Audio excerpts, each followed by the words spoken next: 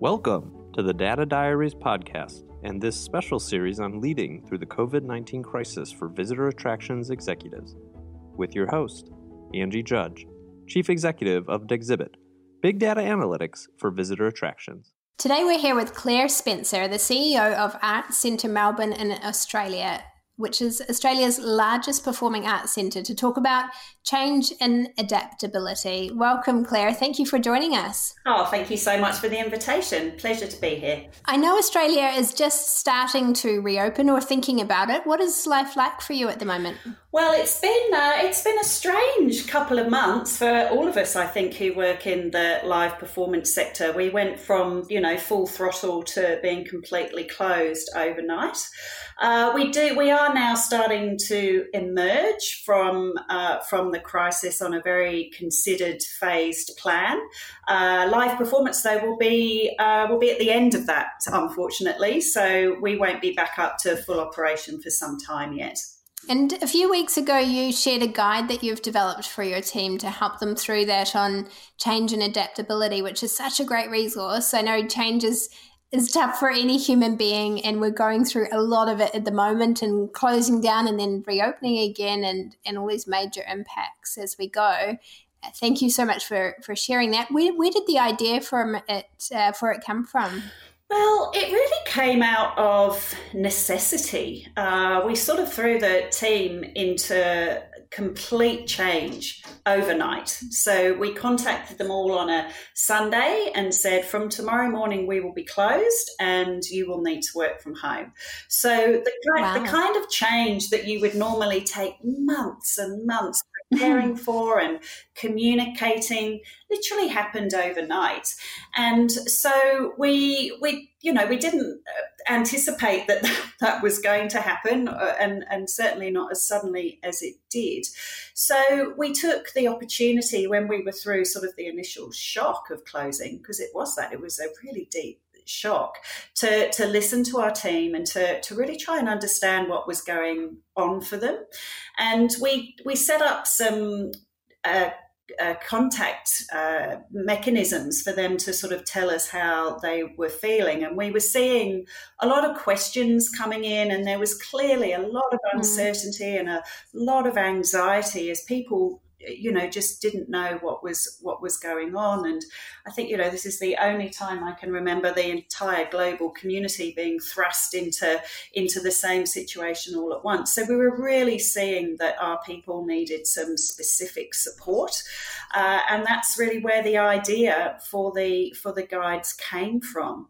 It's not unusual for us to prepare this kind of sort of response, I guess. This is a different context for us, but we have tried really hard over the last few years to give our team emotional support as well as the sort of physical support that they expect from their employer. So it was that's really where it started. And we realised pretty quickly that it was going to be really critical to get the organisation through it. This is a deeply human experience, and we are trying to support our people as best we can. It is amazing what we can achieve when we're thrust into it and dive into the deep end of, like you say, things that we can achieve overnight that might have taken us months prior. Absolutely. I mean, we have 1,000 employees at the Arts Centre, and I've just been astonished at how people have coped. Just extraordinary resilience in the face of adversity. Many of them, particularly if they're casual workers, have lost their income. We've got people working at home, myself included, who are trying to, home educate their children, and all at the same time dealing with this massive community crisis. So it's been really extraordinary at how quickly the team did adapt. Of course, you're always going to get some people who really struggle, and making sure that we had the right counselling supports in place, as well as providing the kind of guides that you've mentioned, making sure that people have got somewhere to go and someone to talk to if they need that emotional support has been a really critical piece of the puzzle as well.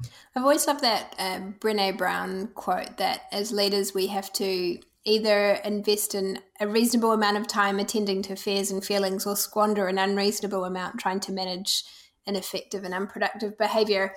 I've seen a bit of chat about mental health on social media in general, but not a huge amount of discussion about what that means in the workplace during the crisis. And I imagine a lot of organizations are now starting to suffer the consequence. But I mean, it seems like it's just good business. I know for our team, we ended up with being more productive during the crisis despite everything, which absolutely stunned me. We'd sort of gone into it hoping just to get to the other side as human beings, let alone emerging better and stronger. Has this investment in people and putting care and compassion first proven true for you as well and the team? Look, I think the way that the team has held together and supported each other through this crisis, that to me is enough of a return on investment to have justified the effort. I think the investment will continue to pay back, though, for many, many years to come. And it's interesting. I'm an accountant, a CPA by training, so return on investment is a concept I'm really familiar with, and using data, to prove your return before you invest in something.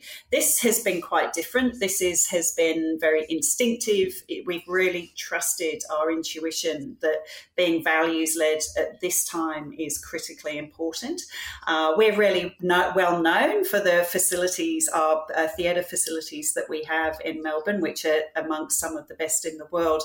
But we always like to remind people that it's the people of Arts Centre Melbourne that make the Arts Centre Melbourne experience really special.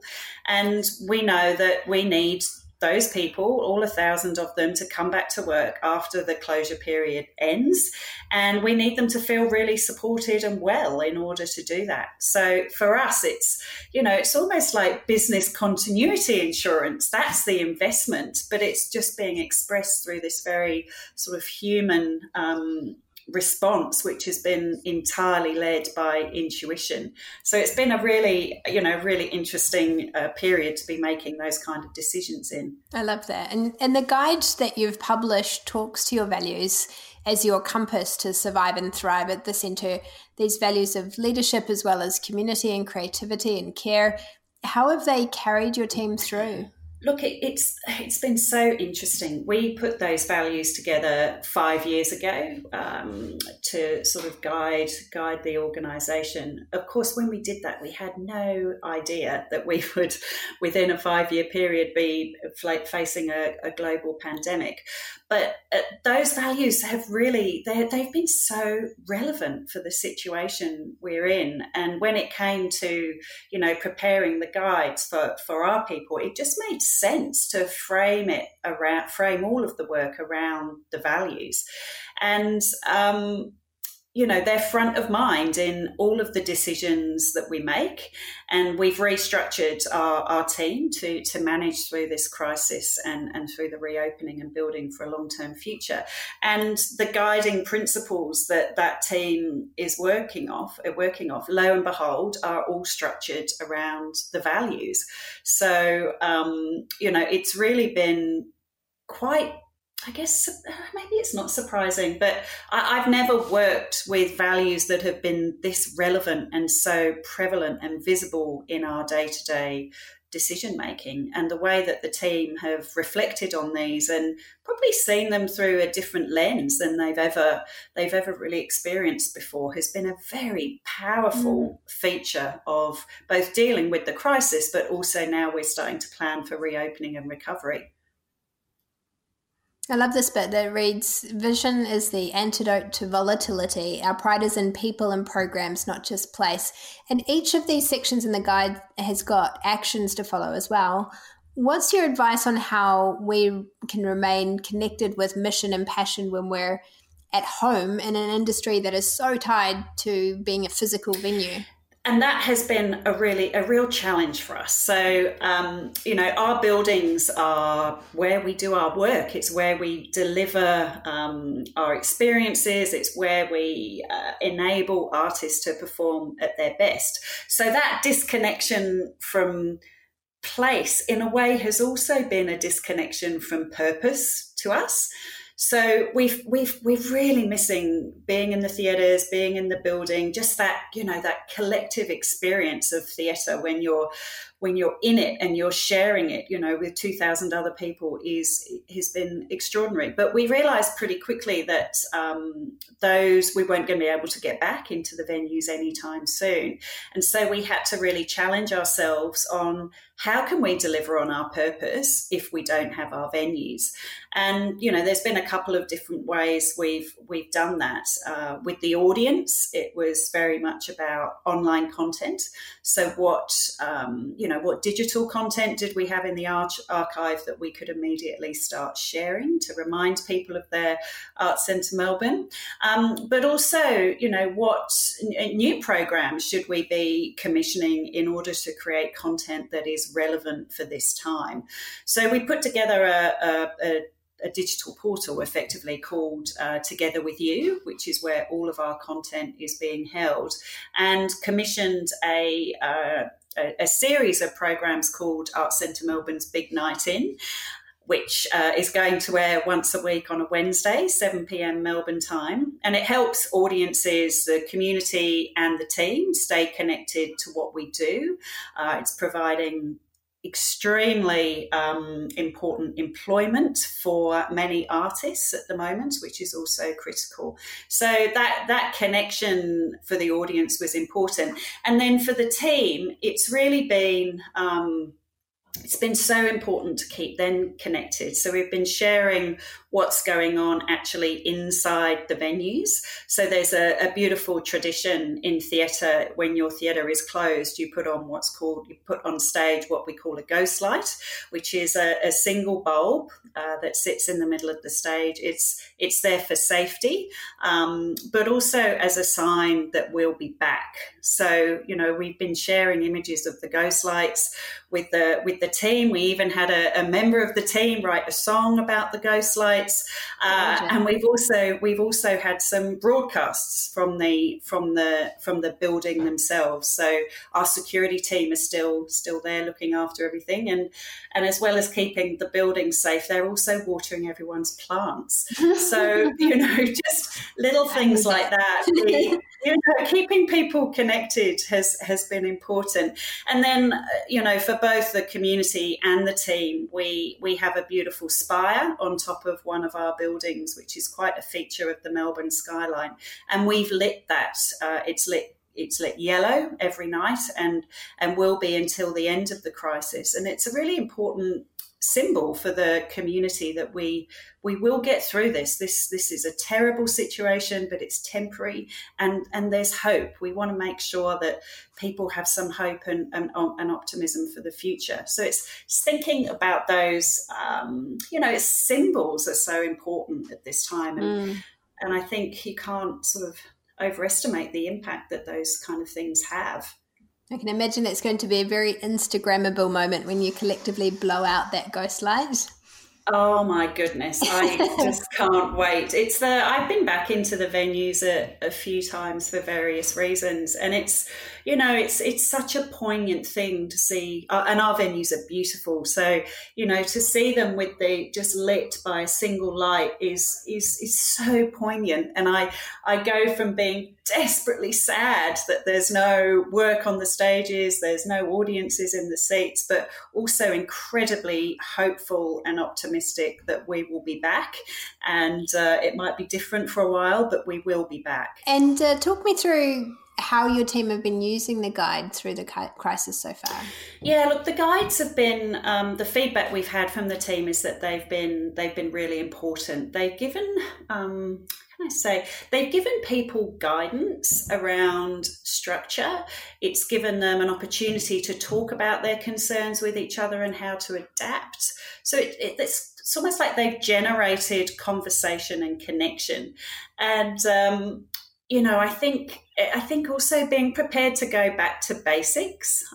We released one, I think it was about 10 days ago, on self-care, back to basics. And, after 8 weeks in lockdown, it's easy to forget how to look after yourself. And just having the structure, to almost, I used it myself, like a checklist, right? Am I still doing that? Am I doing that? Oh, no, I've let that drop off. I need to pick that back up again. So it's,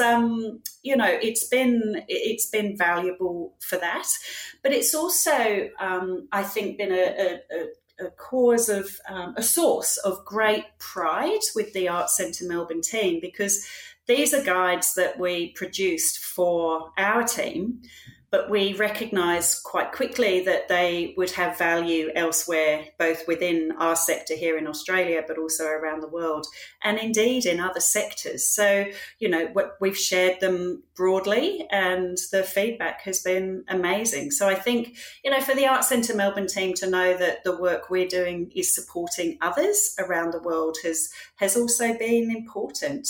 An unexpected consequence, but an important one, I think. It's so true about those structures for adjustments. We're just coming back into our return to public life, and it does take some getting used to again. After a few hours out and about, you kind of feel a bit overstimulated of sorts, and I think that sort of changing back is just as hard as changing there. I think you're absolutely right, and our social community rules have started to lift, as I mentioned, just in the last sort of 10 days or so, and it does feel strange to be back and outside and, seeing people in cafes and that kind of thing. And I think going back into our workplace and going back into the theatres is going to need to be something we do really carefully with our team. They need to feel safe, they need to feel supported, they need to be given some guidance about, how they might want to process that emotionally, because if they don't feel safe and if they don't feel supported, they won't be able to care for our audiences. So, it's going to be a careful road back. I think it will be done slowly and cautiously, in a way that, our team feel really supported in what we're asking them to do. I love this advice, treating everyone as a friend, and this focus on kindness that you have. I think it's so easy when we're tired and stressed and strung out to sort of swing easily to anger or just be short with other people, which then only exacerbates the situation for everybody. It's interestingly enough, a message that we've been seeing a lot of in New Zealand. It's part of our government's core communications messaging, and we see it on the ads on TV, and the kids everywhere in the neighbourhood have been scrawling it all over the sidewalk in chalk, which is very cute, and it just catches my breath every time. How have you seen your team repeating that mantra of kindness in the way that they deal with each other? Well, look, I think in a few different ways. I think understanding that everyone is going through this in their own way, and that our professional circumstances may be different, and that our personal circumstances may be different, but that at the end of the day, the vast majority, by far the vast majority of us, are just good people doing their best.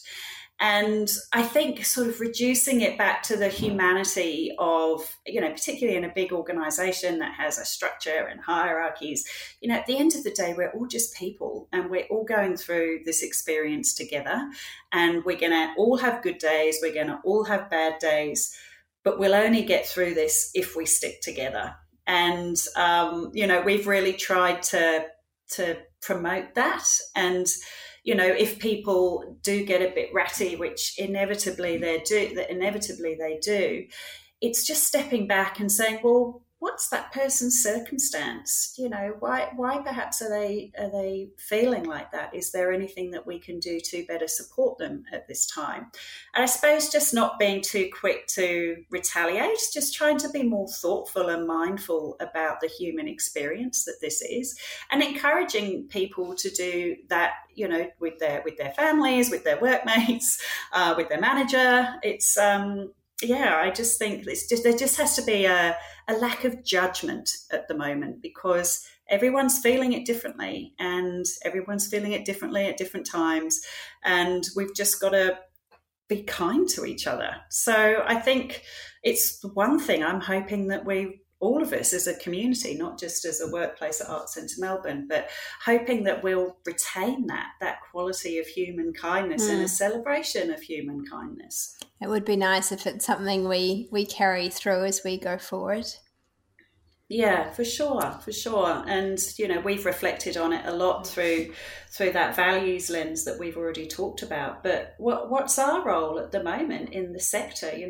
Of course we need to focus on getting our people back to work and our venues open. But what about the rest of the sector? What about, smaller organisations who are doing it really tough?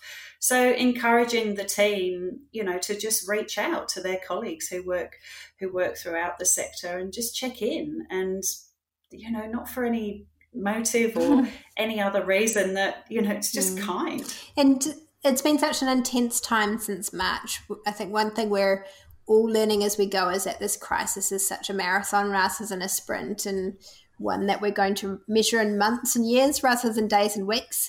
Where do you think resilience comes from in a team and the individuals in that team that's going to help us get there? Yeah, it's certainly going to take a lot of resilience to get through this. And I think you're right, the recovery will be a long one, particularly for the live performance sector and, hospitality and that kind of thing. So we are really trying to, I guess, pace ourselves. I think sometimes it's easy for resilience to break down if you are just going too fast. And in the early days of the crisis, the middle of March there, we were just moving so fast, and, we didn't have all the information we needed to make decisions, and that was necessary for that part of the crisis. But we recognised really quickly that we could not sustain that pace, and we had a very funny mantra, which you might want to edit out of the final version of your podcast, but I'll share it with you anyway. Which is that this is a marathon, not a sprint.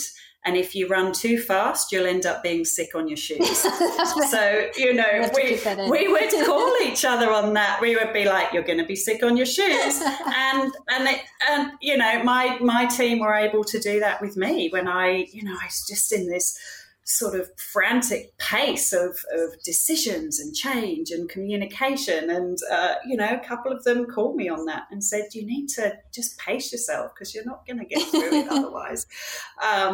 So it's, I think recognizing again that we're not machines, we're people, we're doing our best, and nobody knows the answer to what recovery is going to look like. We've been trying to find the handbook for how to deal with a pandemic in the live performance sector since this crisis started. Clearly the handbook doesn't exist, so we have to write it as we go and accept that we won't get everything right, we'll make mistakes, but as long as we get the big things right, the big decisions right, we'll be okay.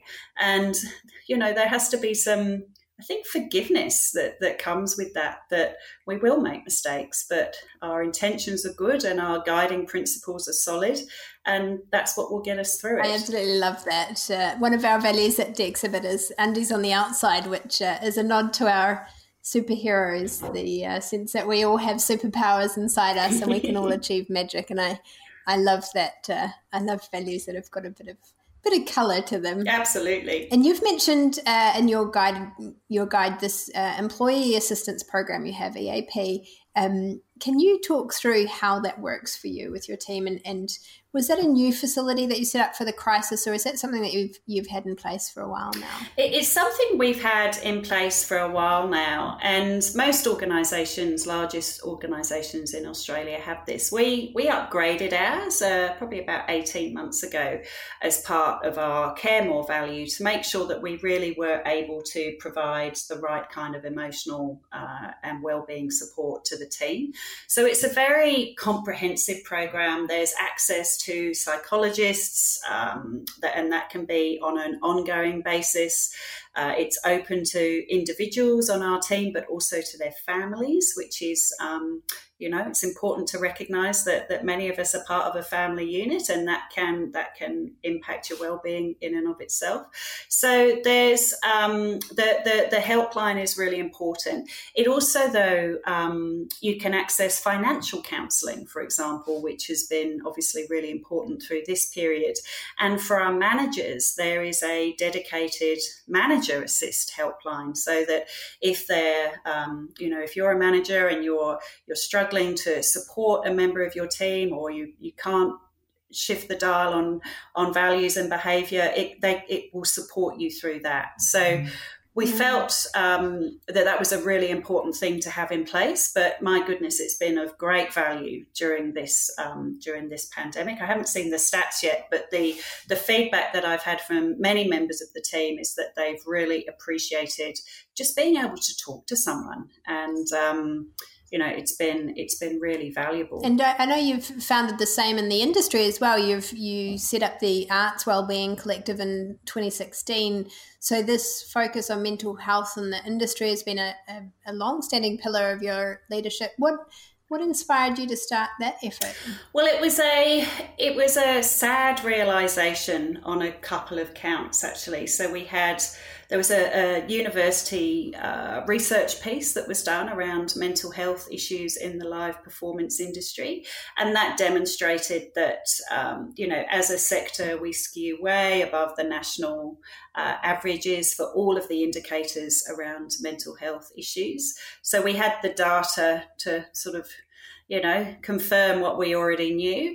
And then we very sadly lost a member of our team to suicide. Oh, I'm so sorry. And so we had the lived experience and we had the data, and, we took a long, hard look at ourselves and said, well, we're a big employer in this sector. If we can't get this right, there's something wrong. So we realised that a lot of the supports we had in place were very reactive. So if we could get to people in time, we were pretty good at picking them up. But what was missing was a tailored solution that promoted mental wellness in the sector. And we looked around and we couldn't find anything to buy off the shelf. And so we decided to create it was an Arts Centre Melbourne program initially, but we decided to create a solution to fill the gap that we saw. And we created the first draft of the framework, and we looked at it and said, gosh, this would actually be really good for the sector. Let's reach out and see whether any of our partners would be interested in joining us in this journey. And by the end of the pilot year, we had 130 organisations who had joined us.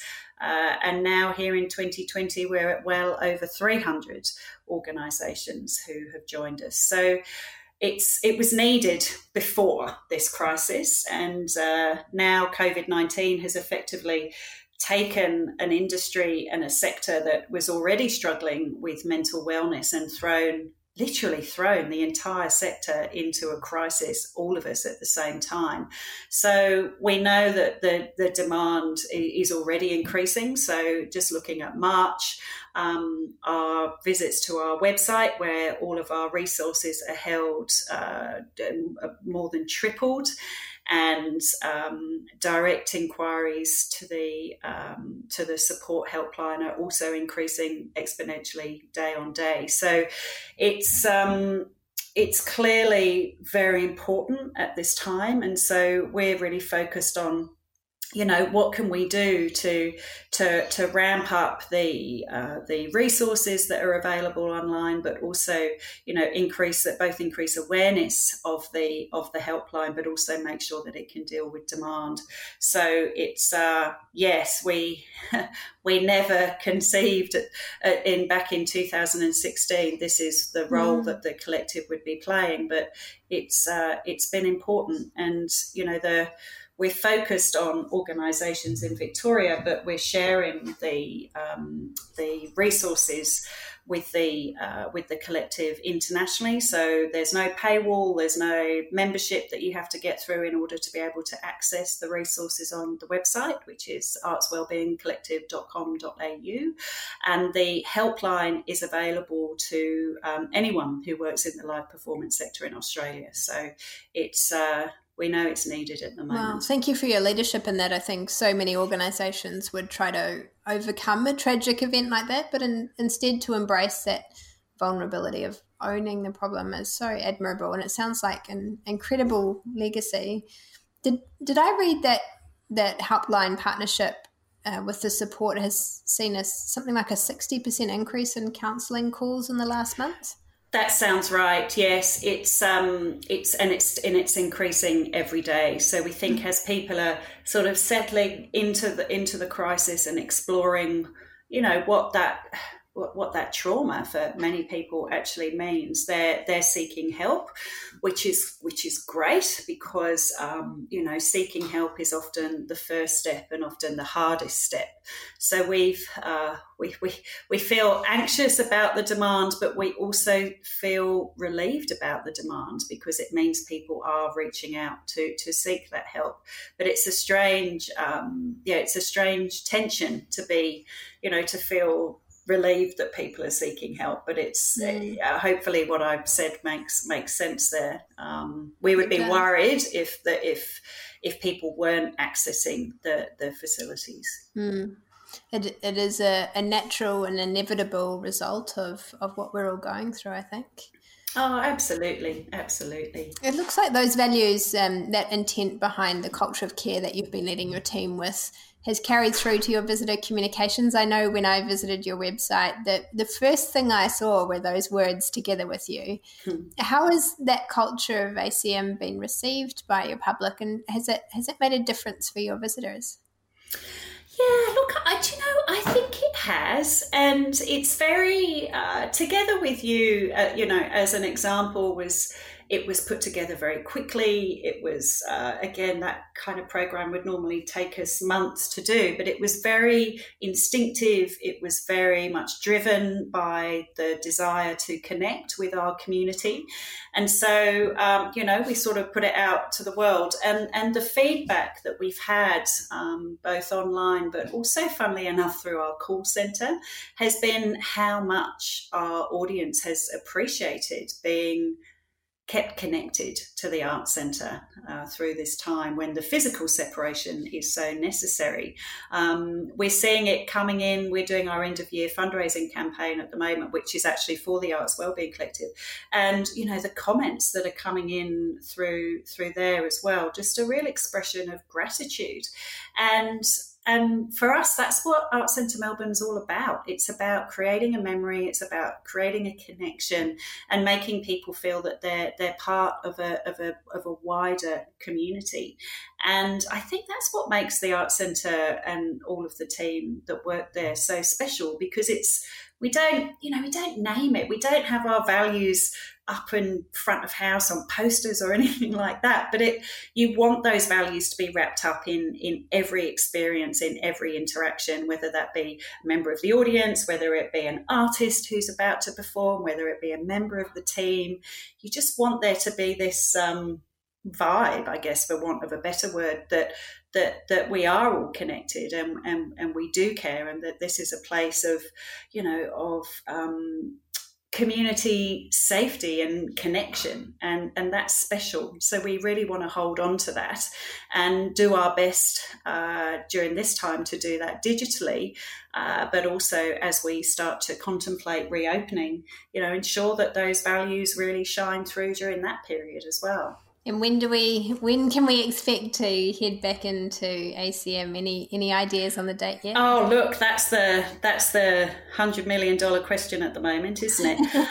What we've realised is that our venues will probably be the last to open. We have a number of very large venues. So we're now planning on reopening the building first, so that people can still have a very special Arts Centre Melbourne experience, though it may be different to the one that they're used to. So we're thinking about, reopening our cafes as soon as we can. We have a beautiful art collection that we want to encourage people to explore throughout the building in an appropriately socially distanced way, of course, and perhaps some access to performance content, but that's different, that doesn't involve sitting in a large audience watching a performance on a stage, but perhaps it's something a bit more experiential that's discovered through the building rather than that traditional audience format. So we're working on we call it our Together Again strategy, and that will be driven by those values as well. And we just can't wait. So while we can't put a date on it, we can say that we will be opening the doors as soon as we can and welcoming people back progressively to experience Arts Centre Melbourne perhaps in a different way. Nice. I'm sure your performers will be very glad to return to the stage. I've heard a lot of people who are streaming content online comment on the lack of the sound of the audience, whether it's a round of applause or a laugh or even a smile. It's such an amazing power that we have being together. Yes, it's that energy, I think, that comes from live performance that you just can't beat. And I think we've been so lucky, there's such great content available digitally. But I recognise I am slightly biased in this, but I think there is nothing that can beat that live experience because it's a collective experience. You're part of a sort of a living energy that is created by that connection between artist and audience the audience to each other. So I cannot wait to get back into that setting. But we think there's some exciting opportunities to look at different ways of creating that connection along the way. Very nice. Thank you so much, Claire. Your work is so admirable and it sets an amazing example for us all. Thank you so much. I'll take that feedback back to the Arts Centre Melbourne team. They'll be really thrilled. And for our listeners, Claire's guide and a link to Arts Wellbeing Collective will be in the show notes of today's episode.